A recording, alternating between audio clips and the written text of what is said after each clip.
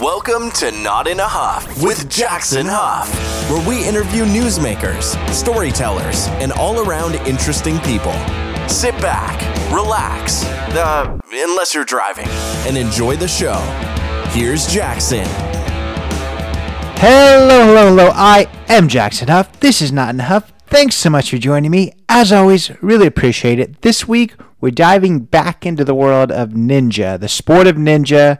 Of course, we're going to talk about American Ninja Warrior. We're going to talk about the history of the sport. We're going to talk about the future of the sport. A lot of really exciting things coming up. Potentially the Olympics. Potentially a sporting league for ninja. Just like the NBA and NFL and all these things, we may eventually see ninja at the league level. So I spoke with Mary Leighton, the commentator ninja. That's what she's known as. That's what she was on American Ninja Warrior as, commentating actually her own run. She commentates in a lot of different ninja competitions, but she was a great person to speak with, just kind of deeper into ninja. Of course, we talked to Cassie Dirks a few weeks ago about her experience on American Ninja Warrior, her experience as a cat cafe worker and as a family who owns that cat cafe. Definitely recommend checking that one out too. But we're going to dive a lot deeper this week into the world of ninja and exactly what the sport is and where it's going. It was a very fascinating conversation. Really enjoyed speaking with Mary, and I think you're going to enjoy this, whether you're a big fan of American Ninja Warrior, the show, whether you're a fan of the sport of ninja, whether you've never even heard of it. It's just fascinating to see a sport that's kind of came to the United States less than 20 years ago and where it's gotten to, and like I just mentioned, eventually, hopefully it's going to get to the Olympics. So it's a fascinating thing just to kind of hear the passion behind a lot of people who are kind of in the sport in its infancy. Mary had so many cool things to talk about when it comes to her own experience on the show, on the American Ninja Warrior show, the NBC show. She had a lot of interesting things to say about where she hopes the sport goes and just the need for, I guess, some more standards in the sport. We'll talk all about that. She's also going to talk about one of her other passions, which is talking about women's issues in sports and the need for some changes in sports as a whole, but then also specifically in ninja.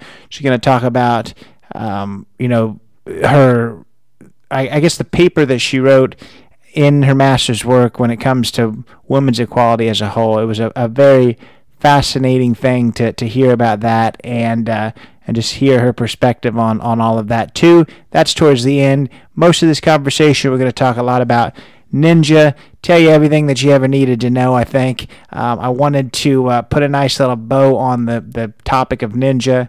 We talked a lot with Cassie about her individual her individual experience, but I didn't really give you too much about ninja. So I think Mary does that with tying in a lot of really fascinating parts to it as well. So without further ado, here is the commentator ninja, Mary Leighton.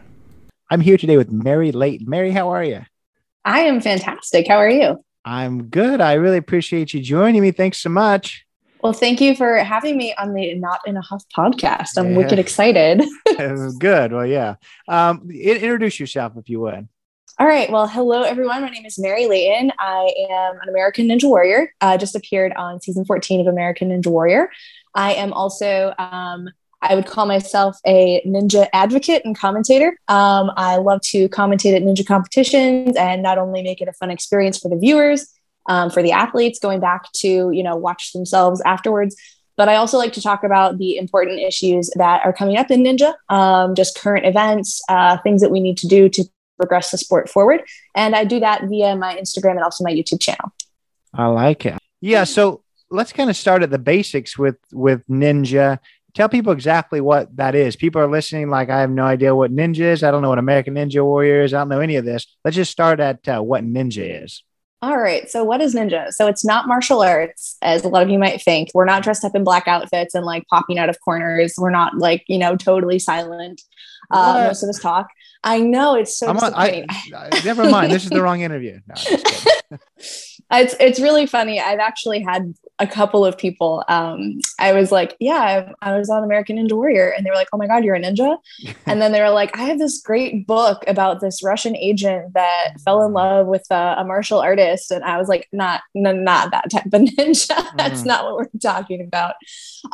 So the show American Ninja Warrior is based off of Sasuke, which is also a show from Japan. It's basically the original Ninja Warrior. And so if you think of obstacle racing, some of you might be familiar or more familiar with like Spartan racing. It's those sorts of obstacles, but a lot more difficult, a lot more crazy. And there's no running involved, which is one of my favorite things about it. So I gotcha. So you mentioned that it's kind of based off of a Japanese activity. How long has it been in the United States? So it's been in the United States for about 14 years. This is season 14 of American Ninja Warrior, and American Ninja Warrior was really kind of the first introduction of the sport to the USA. There weren't really any ninja gyms prior to, I'm going to say our oldest gyms are probably about 10 years old. So it's a relatively new sport. Yeah, that's kind of surprising too, because I feel like a lot of times with TV shows, they kind of capitalize on something that's already really popular, and that's how they gain their following. But if they are almost what created the popularity in the United States, it's a totally different model than a lot of things. Yeah, it really is an interesting dichotomy, I guess you could say. So the show itself started, 14 years ago. We didn't really have competitive leagues until 7 years ago. So the first league really that got together was the NNL, National Ninja League. They're now the WNL and World Ninja League. They did a name change since they've expanded to international competitions, which is super cool. But they're only starting season 8. So really the gyms got started first. A lot of them kind of branching off of like gymnastics gyms or parkour gyms. It's really just grown from there with the, advent of all of these leagues. Kids are getting super into it because they're watching the show and they're realizing, hey, there's a place I can train and do this. And so, yeah, that's kind of how it's all blossomed from this little grassroots thing into more of a sport. And you kind of alluded to it earlier in the introduction, but you have a YouTube channel. You're kind of nicknamed the Commentator Ninja. How did that nickname come about? Okay, so the Commentator Ninja, which I totally should have said in my introduction. I don't know why I forgot, but anyway, I think you mentioned Commentator. I don't know. You're going to now, though. My name is Mary Leighton, and I am the Commentator Ninja. That's how I usually start my YouTube episodes. So yeah, commentating. So this all happened pretty much when I first started working at a ninja gym. I work part-time as a competitive ninja team coach, and I help out with competitions. I'm pretty involved in the competition prep and execution at my gym. But when I first got started, I showed up for like a 4-hour shift and I had no idea what I was going to do. And somebody handed me the camera. They're like, you're doing the live stream. And so the live stream, it's exactly what it sounds like. It's literally just a Facebook Live, and family members can tune in and watch. The live stream became like really important during like the pandemic when we couldn't have like a lot of spectators in for competitions and things like that. So yeah, the live stream just like follows the athletes around so that everyone can see what's going on. You might have like a question or two about like the time limit or rules on an obstacle.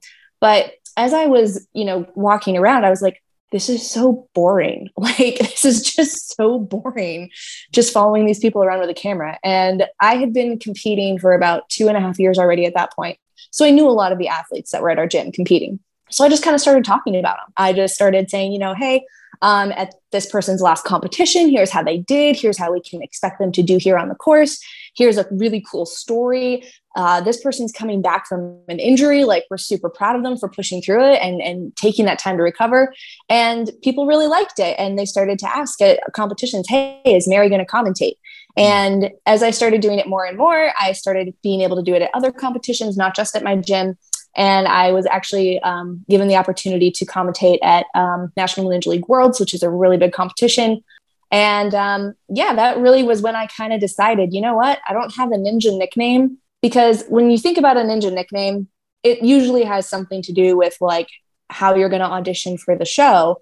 And I was like, I don't want something that's not like true about me all the time. Like, I really want it to be something genuine.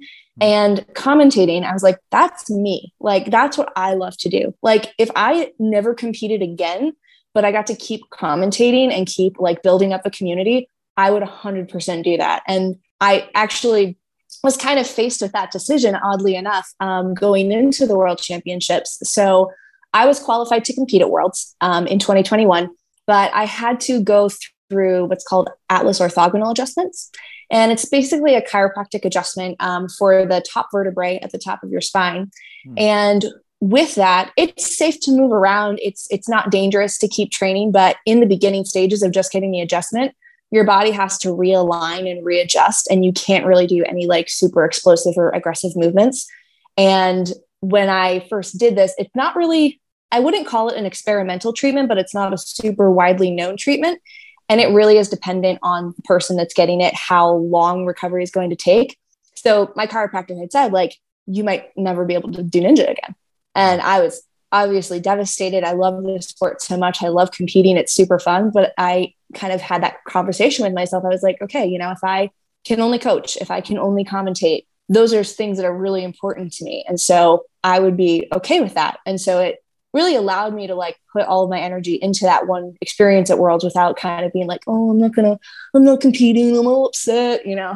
Yeah. And I love that. I mean, you've already, before you even mentioned that, that was kind of spinning in my mind that you doing this now has increased your longevity by, you know, indefinitely, really. Yeah. When it comes to the ninja world, just because obviously you can talk probably until death. You know, most people talk until the end. So I feel like, you know, a lot of people maybe are limited up until, you know, their body doesn't allow them to. You're going to be able to stay in this as long as you want. So I guess the natural question, and maybe the question that you won't want to necessarily answer, is you kind of have a totally different world when it comes to this American Ninja Warrior 2. If you're looking at some of the commentator side of things, do you ever listen to it and like, man, I could do a much better job at this than these people are doing? So I did say that was actually a question that somebody asked me in my A&W interview. They were like, you know, how do you think you like stack up against like Matt and Akbar? And I was just like, well, their puns are really good. The Akbar is really high. But anyways, no, I think, you know, the value of Matt and Akbar is just that they really are good storytellers. Like, I mean, obviously you have like the stories that kind of like play beforehand and you get that package with each athlete. But I've always found them to be really uplifting and really encouraging. And that actually is kind of difficult sometimes.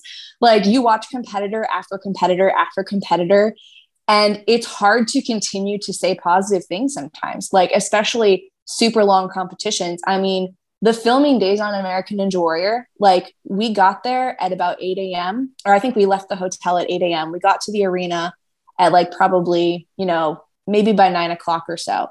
And, you know, we compete all day. Like they're in their suits in the booth all day long for probably 12 plus hours, just watching competitor after competitor go through the course. And, you know, they probably have an idea of who's going to get shown, but you never really know what the producers are going to do. So they have to be on for like such an incredible length of time. So as someone who's done like multi-day, like 12, 14-hour competitions, like I completely respect that.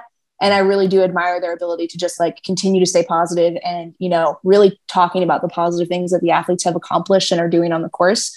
Well, for sure. And I feel like probably you're talking about having to, you know, do the storytelling, given that this is a show.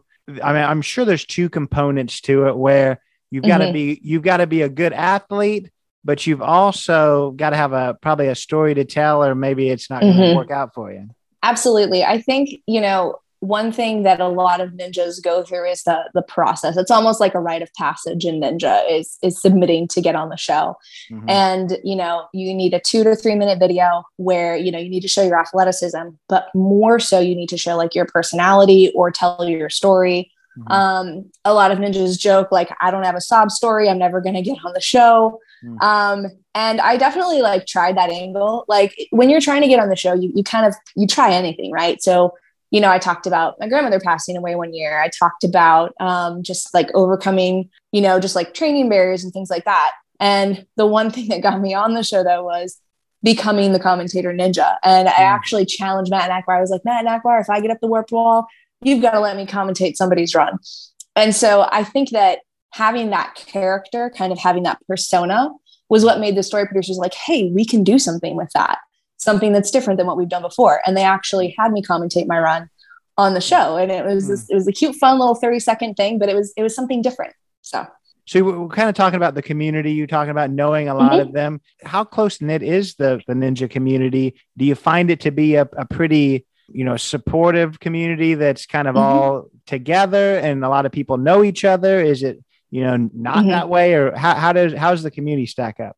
Yeah, so the community has definitely evolved as the sport has become more competitive. But I think especially in like the adult competitive division, and especially leading up to going on the show, it really is a community. When I go to a gym, I usually know someone, either the gym owner or like people who are training there. I can ask almost anyone for help on techniques or, pointers doing an obstacle. And when we're at competitions, like we cheer each other on. Like that's one thing that I really value about competition is that, I can go out on the course, and if I fail something, the next thing I'm doing is talking to the next competitor and being like, hey, here's why I messed up this. Like, make sure that you don't mess this up. Like, here's the beta, so to speak. And that's really something that's super cool. And, especially in the New England region, Ninja's been around for I'd say about 10 years. And so a lot of the athletes, we've been doing this for a while together. And so we know each other's stories, we know each other's lives, and it just really creates a super strong camaraderie. For everything that it is, there are some very competitive competitions where there's a lot of prize money on the line. You have some really high level athletes that are competing, and you might not see that beta sharing as much. You might not see people as engaged as how other people are doing. But I think in the kid divisions, we're definitely, I know all of us coaches are really trying to keep that kind of guard that community aspect, if you will. So when I train and when I coach, me and my coaching partner, we're always telling the kids like, hey, like, it doesn't matter if at a team competition, the other team is doing better or they fail, like we're cheering for them regardless. Like, yeah, obviously it's great if our gym wins a competition, but what matters more to us is that you're embodying the spirit of the community.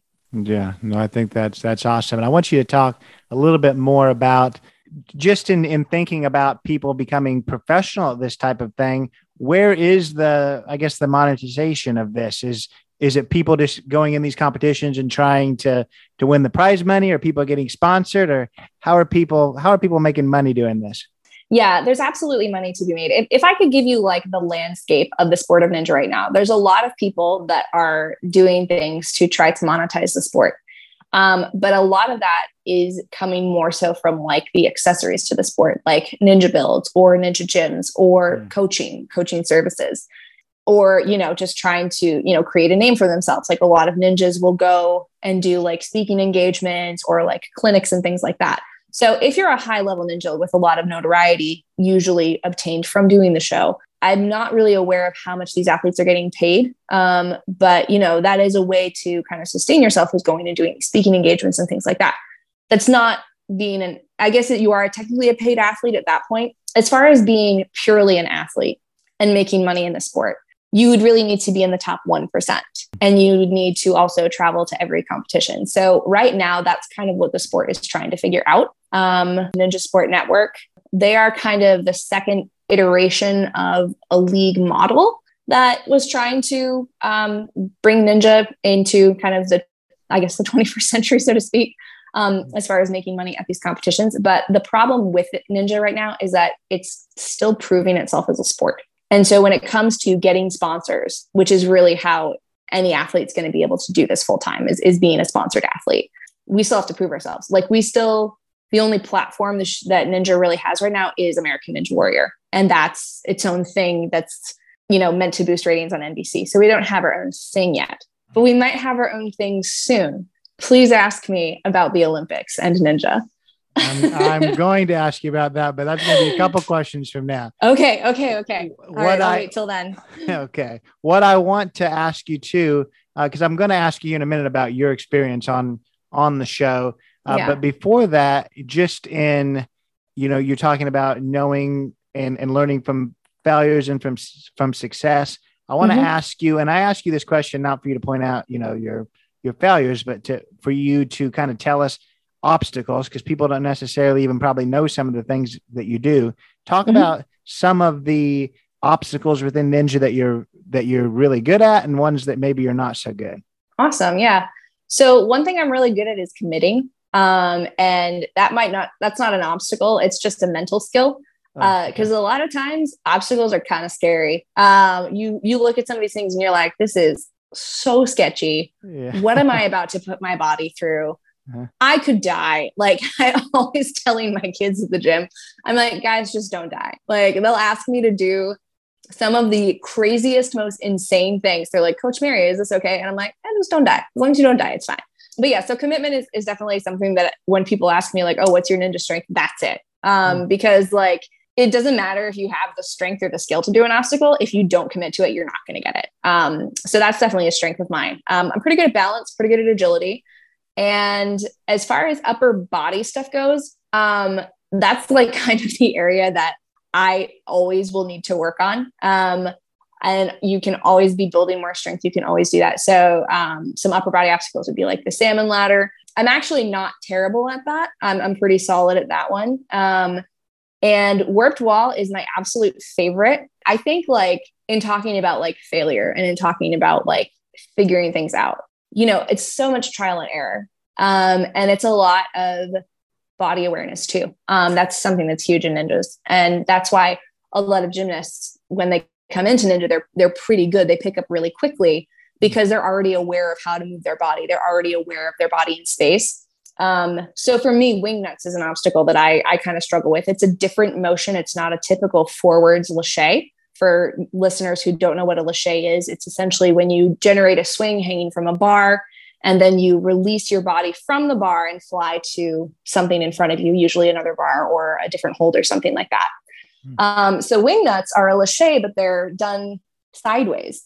And that has been something that I've failed at a lot and really kind of had to figure out this new way of moving my body to really get the obstacle down. Yeah. Tell us about your experience on the show. Obviously that's kind of, at least right now, kind of the pinnacle of ninja, I would assume. So how did you get on the show? What was it like, your experience and all that jazz?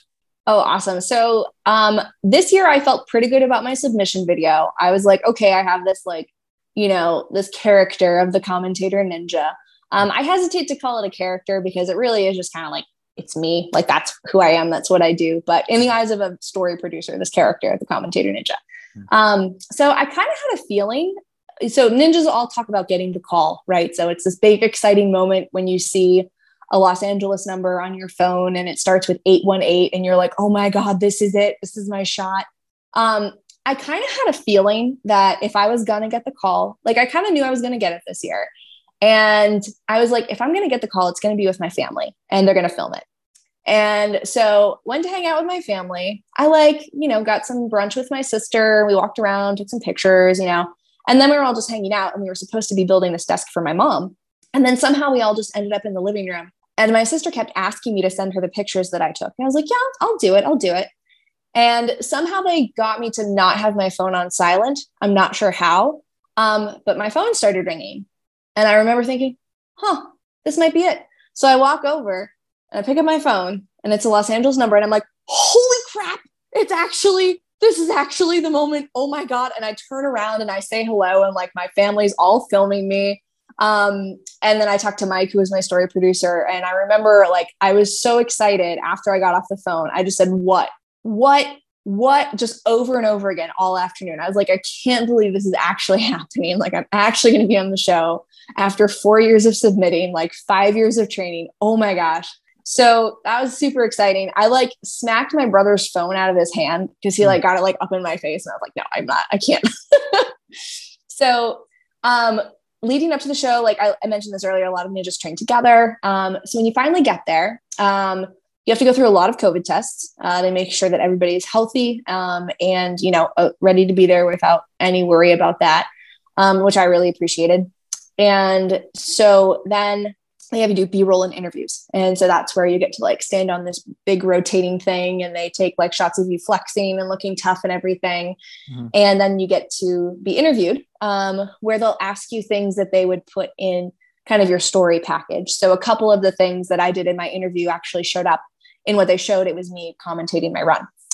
So then you have, the rest of that day. And then the next day you compete. And so we got on the bus.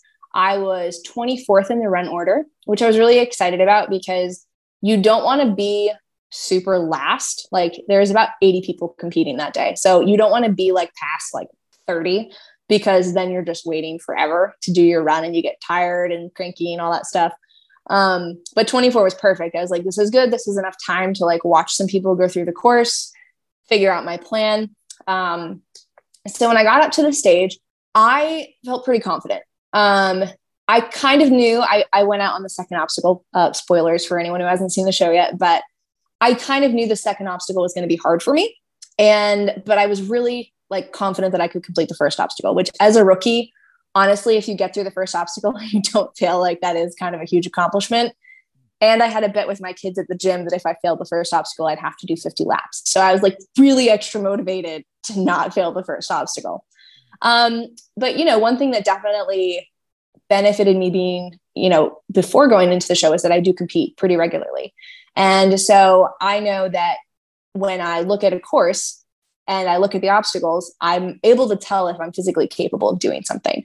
And once I kind of have that sense that I'm physically capable of it, I don't tend to get super nervous. Obviously it was the show. Like that was kind of the question in my mind was like, okay, I know I compete well, but like, it's the show. Like, what is that going to do to my psyche when I get there? And there were definitely moments that I like don't remember from my run, just like little pockets here or there where I'm just like, not really sure how I got on top of that box, or like, I'm not really sure how I got to the third monkey bar rung. But I went to the starting line and you're supposed to do like a little introduction. So I had this fake microphone that I bought at Walmart that I was going to like do some tricks on because, I'm a commentator, I have a mic, and, the stage manager comes over and he's like, oh, is this your prop? And I said, yeah, it's my prop. So he takes it, he goes up on stage and he's like waving it around. And I'm like, oh, he's checking for feedback. And I was like, you're not going to get any feedback. That's like it's like an America's Got Talent microphone that I bought at Walmart and like colored with Sharpie, also turned it on the plane. So the battery is totally dead. I was like, there's not going to be any feedback there. Then he gets a real microphone and he starts talking into it. And I'm sitting there and I'm like, am I going to need to talk? Like, are they going to let me talk? Like, will my voice be heard in the stadium? And I hear him start talking and I can hear his voice in the stadium. And I'm like, oh my God, I think I'm going to talk. And so he comes down, he hands me the hot mic and I'm like, wait, do I talk into this? Like an idiot. Here's a microphone. What else are you going to do besides talk into it? Right. Yeah. And he's just like, yeah, work the crowd. And I was like, oh, okay. And then I had 10 seconds and then they sent me up. And so I said a few things. They ended up showing like a couple of them on the show. But yeah, I just had to kind of ad-lib it. And I did okay. I'm kind of used to being in those environments. But then I had planned to drop the mic, like my fake one, obviously, because I was like, oh yeah, I'm dropping the mic on the course, right? But then I'm like, this is a live mic. And they didn't show this on the show, but I'm literally standing there and I'm saying to the audience, like, all right, I was going to drop the mic, but this is an actual mic. And I don't think the sound guys would like that very much. What do I do? So I'm like, just put it down. So that was how it got started. Then I saw my family. I did my course run. I fell in the water and I finally realized I'd always been skeptical of the ninjas who did 2 obstacles and like came up out of the water and they're like, oh my God, that was so fun. But when it happened, I was like, I get it. Like that literally was so fun. Like, obviously you want to hit a buzzer, like you want to have more time on the course, but just the experience, the honor of being there. It really is fun no matter how many obstacles you do. And like if you just keep the right attitude about it, it can be a good experience if you fail the first or like hit a buzzer and go all the way to Vegas. So. Well, that's awesome. So does it make you want more of that, or you like been there, done that, and you don't want to be on the show again? Oh, I definitely want to be on the show again. I think that, being on the show this season, it really kind of helped me realize like, you can train well for the show without doing super sketchy obstacles. So for me, I kind of always had this question about, I have this adjustment in my neck and I'm at the point where I can do more aggressive things. I can fall and it's not going to be a concern. But in the back of your mind, you're just kind of like, this sport's so rough on your body. Like, how long do you want to keep doing the super sketchy things you need to do to stay competitive in like the local leagues and things like that? But training for the show, you can be really good on the show without training super competitively for the local leagues. So being able to really see how that played out, it did make me more motivated to continue training for the show. I mean, I was probably going to keep training anyway, because I love ninja and I love doing obstacles, whether I'm trying to be competitive or not. But another thing too, is just that, being on the show offers you a platform, right? The more people recognize you, the more they listen to what you have to say. And, as the commentator ninja, I have a lot of things to say about the sport and about the direction of it, and some really important topics that really need to be addressed in order for the sport to grow. And so there's kind of two reasons why I'm wanting to do that again. It's, for the fun of it, for my own personal satisfaction, but also, to continue to be able to build the Commentator Ninja brand and really use it to make a difference in the sport. Yeah, no, I know some of those questions. I'm gonna ask you that in a moment. I want to kind of connect an obvious thing in your story about becoming or getting on the show. I assume did they call your family ahead of time, because it sounded like they already knew everything. You didn't really say that, but I assume they were told beforehand. Yeah, they texted my sister. And so my sister actually knew for a couple of days before they called me that I was going to be on the show. So yeah, she knew way ahead of time. Yeah, that makes sense. Tell us about, I guess, the road to ninja getting in the Olympics. You wanted to talk about that a minute ago. Oh, Let's talk about it. Okay, so I need to clarify a few things. And, right now there's this talk about a Ninja Warrior or an obstacle course being in the 2028 Olympics as part of the modern pentathlon. So that is going to be obstacle course racing specific. So it is a 100-meter obstacle course race that's going to be replacing the equestrian discipline in modern pentathlon. But those obstacles are going to be more similar to obstacle course racing obstacles. So think more Spartan racing, Tough Mudder, those sorts of things, not ninja obstacles. A lot of people have seen the modern pentathlon thing, and the communication around it hasn't been super clear. And especially the communication from World Obstacle, which is kind of the overarching organization that's really made moves to getting obstacle course racing in the Olympics. So the communication hasn't been super clear, but if you dig deep enough, you can find, okay, modern pentathlon, that's obstacle course racing. And now there's the start of a Ninja World Cup series. And so the Ninja World Cup series, it's going to be starting, the first event is going to be in the Philippines, and the next one will be in the United States. And from that, you will have athletes that qualify to compete in the World Championship, which will be in the November of 2023. And then you'll also have trials for Team USA. What's really exciting about that is that there is few, if not no sports whatsoever that have ever been awarded Team USA status prior to being in any kind of international games or in the Olympics.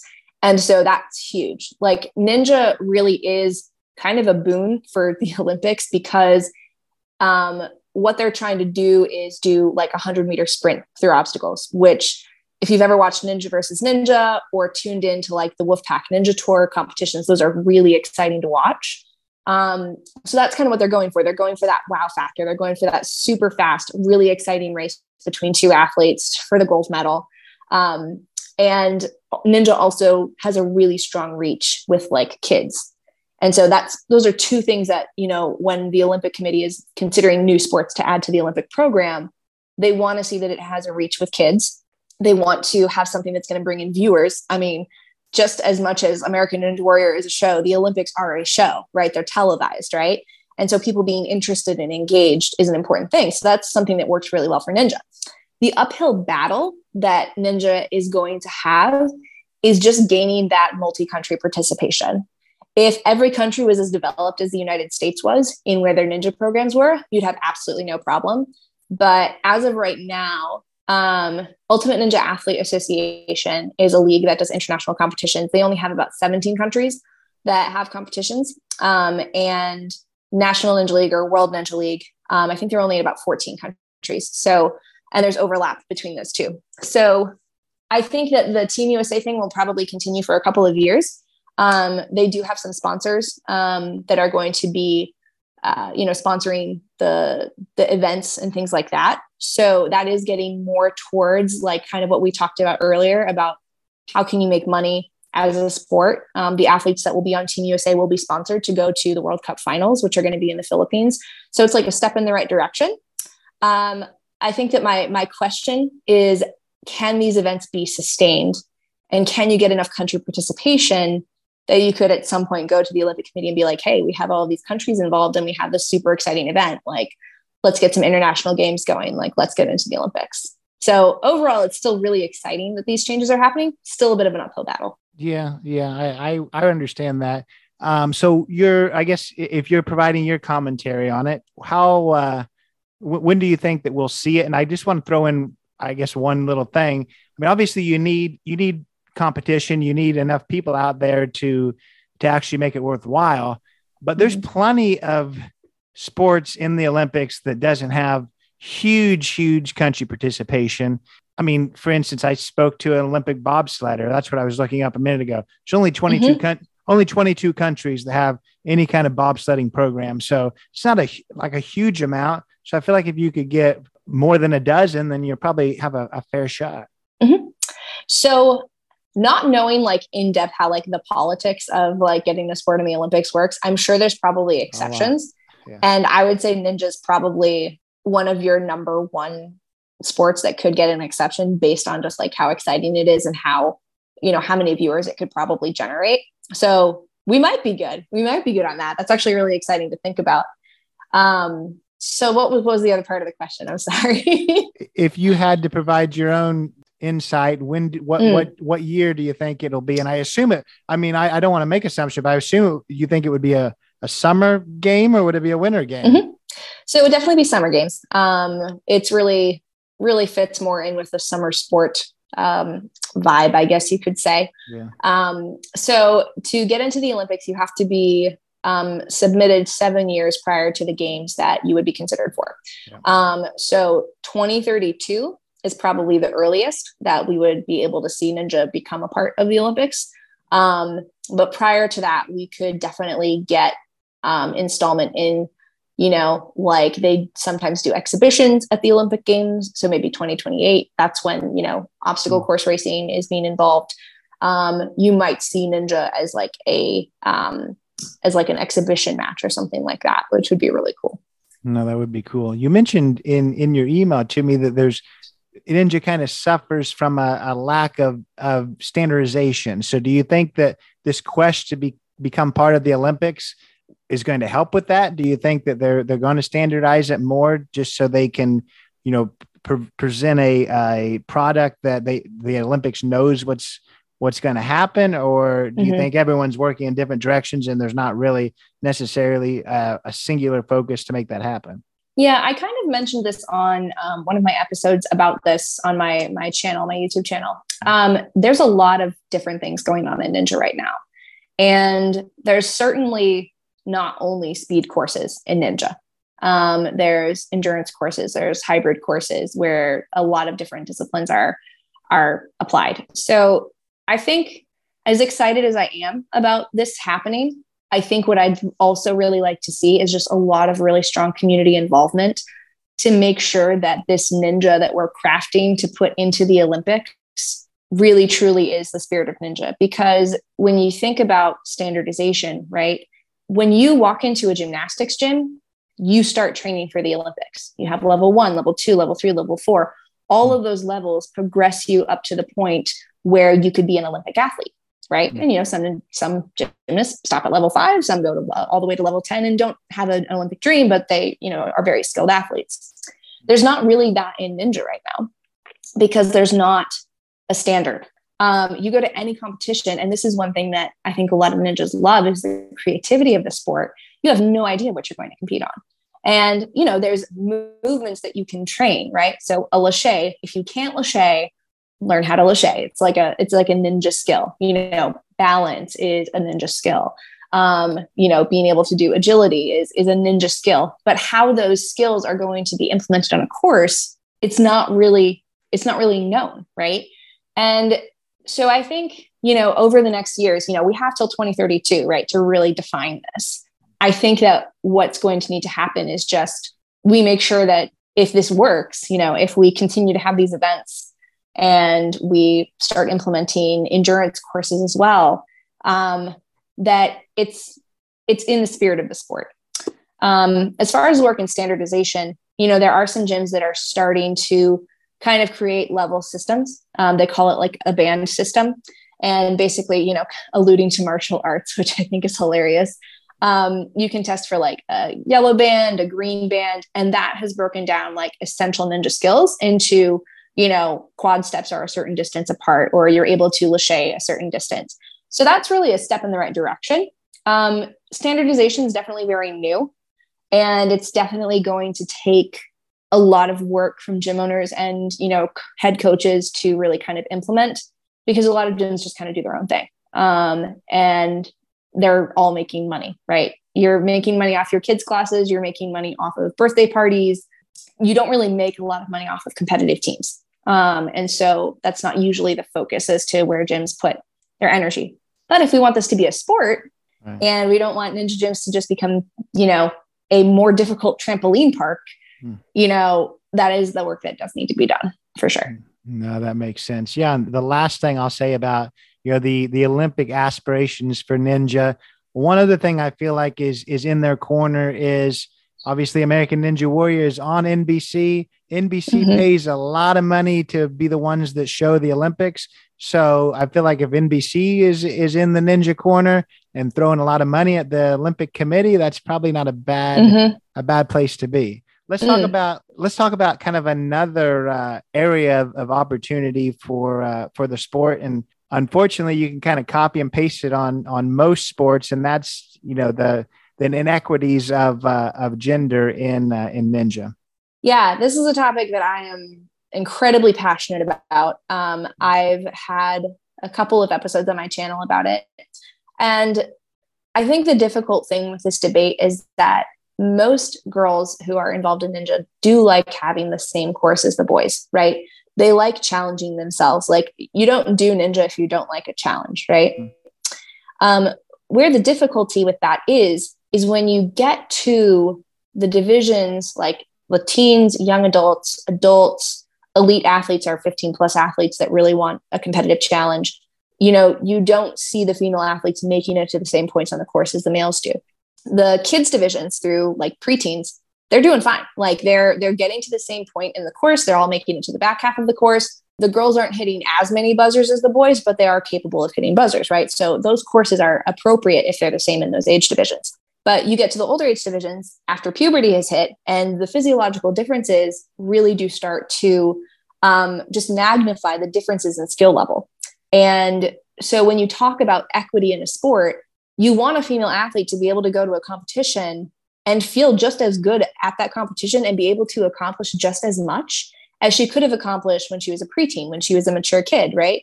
You don't want to suddenly go from being able to clear the course to only getting 5 obstacles in. And then that's what decides the competition for the females, is who did the first 5 obstacles the fastest, or in some cases, even 3 obstacles.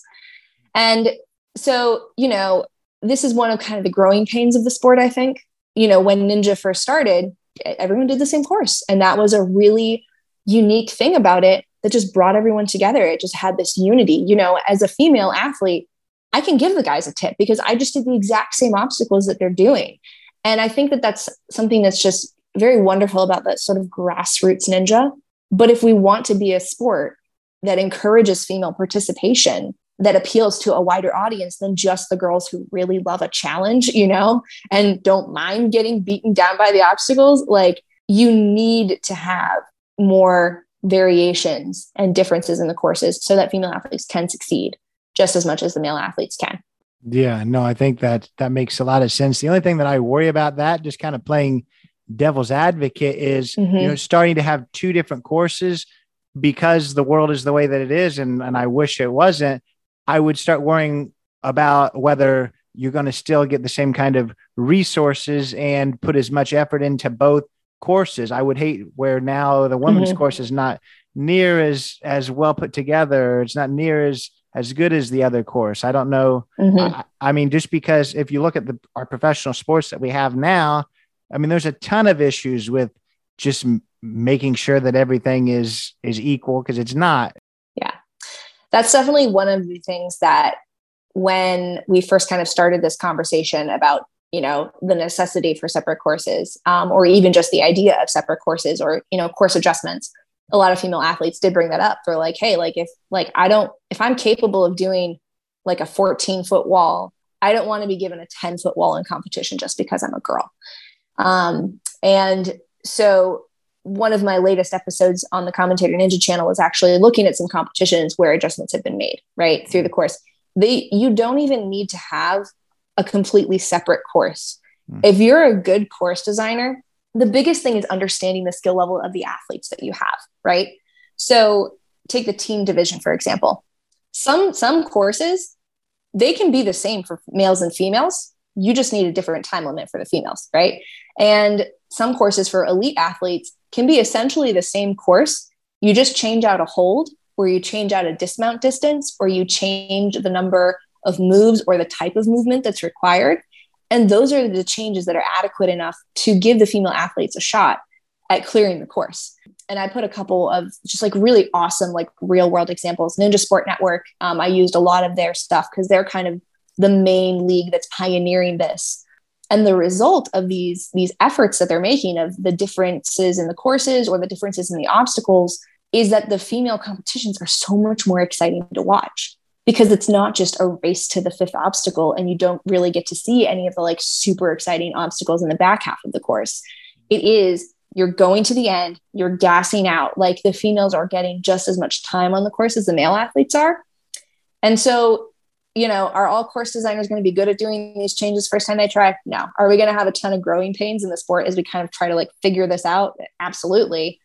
Are you going to have course designers that just don't understand the athletes and, completely miss? Yeah, it's going to happen. But if people are trying, like that's the important thing. And we are kind of starting to see, separate courses or adjustments for females kind of trickle in. So it's not prevalent yet, but I'm hoping that it gets to a point where we can do it and do it well and really just provide female athletes the experience that they deserve because they work so hard.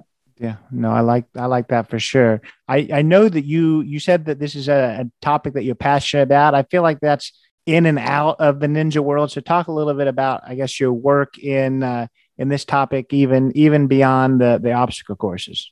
Yeah. So what actually got this whole conversation started for me was an interview on the Ninja Babes podcast. I was talking with my friend Kara. She runs the Ninja Babes podcast or ran the Ninja Babes podcast. And I was just talking about some work that I was doing as part of my master's thesis for business school. So Ninja is my part-time job. I'm actually a production supervisor, and I was getting my master's degree in business leadership. And for your capstone, you have to select a topic, a leadership topic. I ended up selecting gender bias and how it impacts female leaders in the workplace, just due to an experience I'd had. We were at a hiring event, myself and some male counterparts. We had the same position. I actually had more experience than some of these male counterparts. And we were all kind of looking at a resume, and we were kind of debating, okay, who should, get to interview this person? We were all on third shift, which is notoriously hard to staff. And, this candidate had a lot of third shift experience. And so we all kind of stood there when they came back from their tour, and nobody said anything. Nobody made moves. So I grabbed the resume. I was like, okay, I guess I'll interview this candidate. And I, walked off. And then I found out a couple of weeks later that one of the managers had seen that, and they were like, that was really aggressive. And I was like, if my male counterpart had done the same thing, no one would have said anything, not at all. And so I really wanted to kind of dive into, when male leaders do something and then female leaders do something, like, why is there that dissonance? Like, why do people have a problem when a female does exactly what she should be doing in a leadership role? And why does she get in trouble for it? Like, why is she labeled as being aggressive? Why is she labeled as being like too harsh? So I really did a lot of research on that. And basically what it comes down to is subconscious bias and gender roles, right? So when you think, or gender stereotypes, right? So when you think about male pattern behavior, you think of somebody like strong, dominant. And when I say you think of, I just mean, this is the general like image that's portrayed by the media that most people are taught. I think it's changing, totally different topic, but in general, people think of males as, strong, dominant, like they're assertive, they make decisions, like they're not like cold, but like, they're kind of like hide their emotions and stuff like that.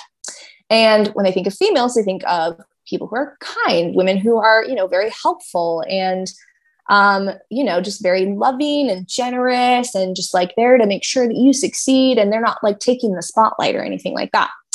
And so leadership, as it's perceived in corporate America, is more closely aligned with male pattern behaviors: strong, dominant, assertive, etc. When a female takes on a male role, it creates this thing called role incongruity, where you see someone doing something that doesn't match with how you expect them to behave. So when I'm in a leadership position as a woman, what people expect to see is me being kind and helpful and collaborative, not assertive, not taking charge, not a dominant figure. And so when a female does do these things in a leadership position, which are completely appropriate for the environment, there's still that role incongruity that happens in people's minds that causes them to have that negative reaction where they're like, oh, that's negative behavior.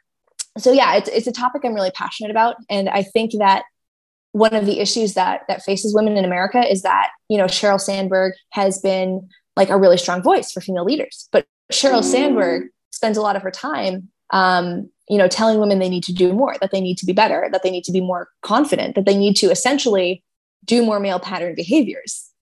And that's not the answer, because the reality of it is there's so many barriers that we are coming up against, so many invisible barriers, that we're just going to get really exhausted if we just keep trying harder, if we just keep trying to be more confident. And one statistic that I often refer to is that, at a lot of female leadership conferences, people will say, oh, men go for positions when they're 60% qualified, and women only go for positions when they're 100% qualified. You need to be more confident. But the reality of it is, statistically speaking, like it's been statistically proven, men are given positions based on their potential, and females and minority groups are given positions when they have proven they can do it, when they are 100% qualified. So you can tell us to be more confident, but the reality of it is we aren't offered those positions that we're not totally qualified for. And so we're kind of trained to only go for those roles that we know we're going to get. So yeah, one of the things that I discuss a lot at my work is just when those invisible barriers come up. I'm going to just leave things exactly what you said, because I don't think it could have been put any better. And we could easily go into a whole second hour on this topic. So yeah. we should leave it there, because that's perfectly said for sure. I've read a lot of studies on this same thing, and certain female leaders literally saying the exact same words, like in political speeches, as their male counterpart, and the coverage they got and the coverage that the male person got is totally different. One is, being shrill and aggressive and dispassionate, and the other one is being strong and fierce and patriotic. So it's always just a crazy thing for me to see. But yeah, I think that's a huge topic. I'm glad that you're looking at it, and I'm glad that you're working for a company who takes it seriously too. I want to kind of get into wrapping this thing up, and I want you to tell us. You mentioned the YouTube channel already, but I want to give you the opportunity to really shout that out. If people want to go check it out, what they're going to find on that YouTube channel, and then if you can kind of tie in what made you want to start the YouTube channel altogether. I assume it's because of your desire to talk more ninja stuff, but tell us more about the channel. Absolutely. Yeah. So it is the Commentator Ninja channel. If you check it out on YouTube, you'll see a little black and white insignia of a girl speaking into a microphone, and then the Commentator Ninja underneath it. So the reason I started the channel was, just as you said, I love talking about ninja. And I love talking about all things ninja. If you listen to my live streams, I'm not just calling the action. I'm not just talking exactly, I'm not just saying like, oh, and he grabbed the nunchuck and he swung to the dismount. I do that sometimes, obviously, because it's exciting and you want people to be engaged in the competition. But, I talk about like the techniques that the athletes are using and whether or not it was like a smart move, how much, how is their strategy on the course going to compare to other athletes' strategies? Why is this the superior strategy? What's showing up in the sport right now? What are things that are, happening in the sport that are directly relating to what's on the course? But you don't always get the opportunity to like have those conversations in a live stream because you really do want the focus to be on the athlete. And so I wanted to create another medium for myself to have those discussions. And also just do fun things. Like I love doing athlete predictions, like when competitions come up. I think what I'm going to do is have an episode about like, who do we think will be on Team USA? And, I just want to get the ninja community involved. Like, hey, like, who do we think we're going to see go out for this? Who do you think has a shot to like have the fastest time on this course? And, just having a place to just have those conversations and, talk about obstacle technique. Like, how do you do a special delivery? I did a segment on that. So a special delivery is essentially like a mail slot, and you have to somehow get your fingers in there and grab and hang on and swing from it. And it's a pretty precise obstacle. And I did a segment on that on my channel about just the way to do it. And I've actually gotten a lot of ninjas that are like, dude, I don't mess this up anymore. And so like, I'm like, yes, like that's what we want to do. Like the things that help ninjas succeed, let's talk about it, whether that's obstacle technique or understanding the sport more. So I just started the channel recently. If you tune in now, you're going to find, I'll be honest with you, pretty niche knowledge about like what's happening in the sport. But as you continue to tune in and watch, I'm going to start doing, just some more general things that will help people gain familiarity with what is ninja. It's not martial arts. I love it. And we will stay tuned. Tell us how we're going to find you on any other social media platforms you want to shout out. I do have a Facebook page. It's the Commentator Ninja, as you might expect. And my Instagram handle is also at the Commentator Ninja with underscores in between those two words. I got you. Well, it's been a pleasure speaking with you. Really, really appreciated you joining me. All right. Thank you so much, Jackson. So that was Mary Leighton, the Commentator Ninja. Fascinating conversation. Really appreciated her time. Learned so much about ninja and just the sport as a whole. I had no idea. Of course, I've watched the NBC show, American Ninja Warrior, occasionally. Not a weekly fan, but definitely like to catch it on occasion. But just to hear what's going on beyond that, beyond the show, the leagues and the youth competition and the maybe possible Olympics and partnerships, and I think there's a bright future, and I'm really, really happy that Ninja has Mary Leighton to help accelerate that. I do think that she's doing big things in the sport. I think that she's making a difference, not just in the sport of ninja, but in the sports world as a whole. Just the work that she's doing in making sure there's a level playing field for everyone who is involved in ninja, whether it's the young kids, whether it's adult female athletes. It just makes it a better sport for those who's competing, those who are watching it, and those who are involved. So I think she's doing big things, and I know that it's a powerful conversation that she's having on her channel, and then also that she brought to us. So really appreciate that. As a whole, we talked about women in the workplace. Such a fascinating, powerful conversation. Obviously learned a lot there too. I do think that we can all learn quite a bit from that. So I appreciate Mary's time. Go check her out. Whether you're a big ninja fan already or whether she's going to make you one, just the passion she has behind the sport. I think she's going places. And I think that once ninja becomes a huge thing, that we're going to see a lot more from Mary. So go check her out on YouTube with the Commentator Ninja channel, on Instagram, all that stuff. It'll be in the show notes. Of course, our contest is still going on. 100 episode was a few weeks ago. For that, I'm giving away $100. Everyone can use $100. $100 is $100, whether it's the actual gift card, whether it's a gas card, something, we'll give that to you. All you got to do is go on Apple or on Spotify, subscribe, follow the podcast, leave a 5-star ranking, and then also write a review if you are on Apple. Follow us on Instagram. So 3 things: give the 5 stars, write a review if you can, follow. I guess there's a 4th thing, because you're going to follow or subscribe on Apple and on Spotify, and then also follow on Instagram. Take some screenshots of that. Show me that you're engaged. Send them over on a DM or on an email. You'll be entered to win that $100. Quite a few people have already entered. Appreciate that. Episode 104 is when that'll end.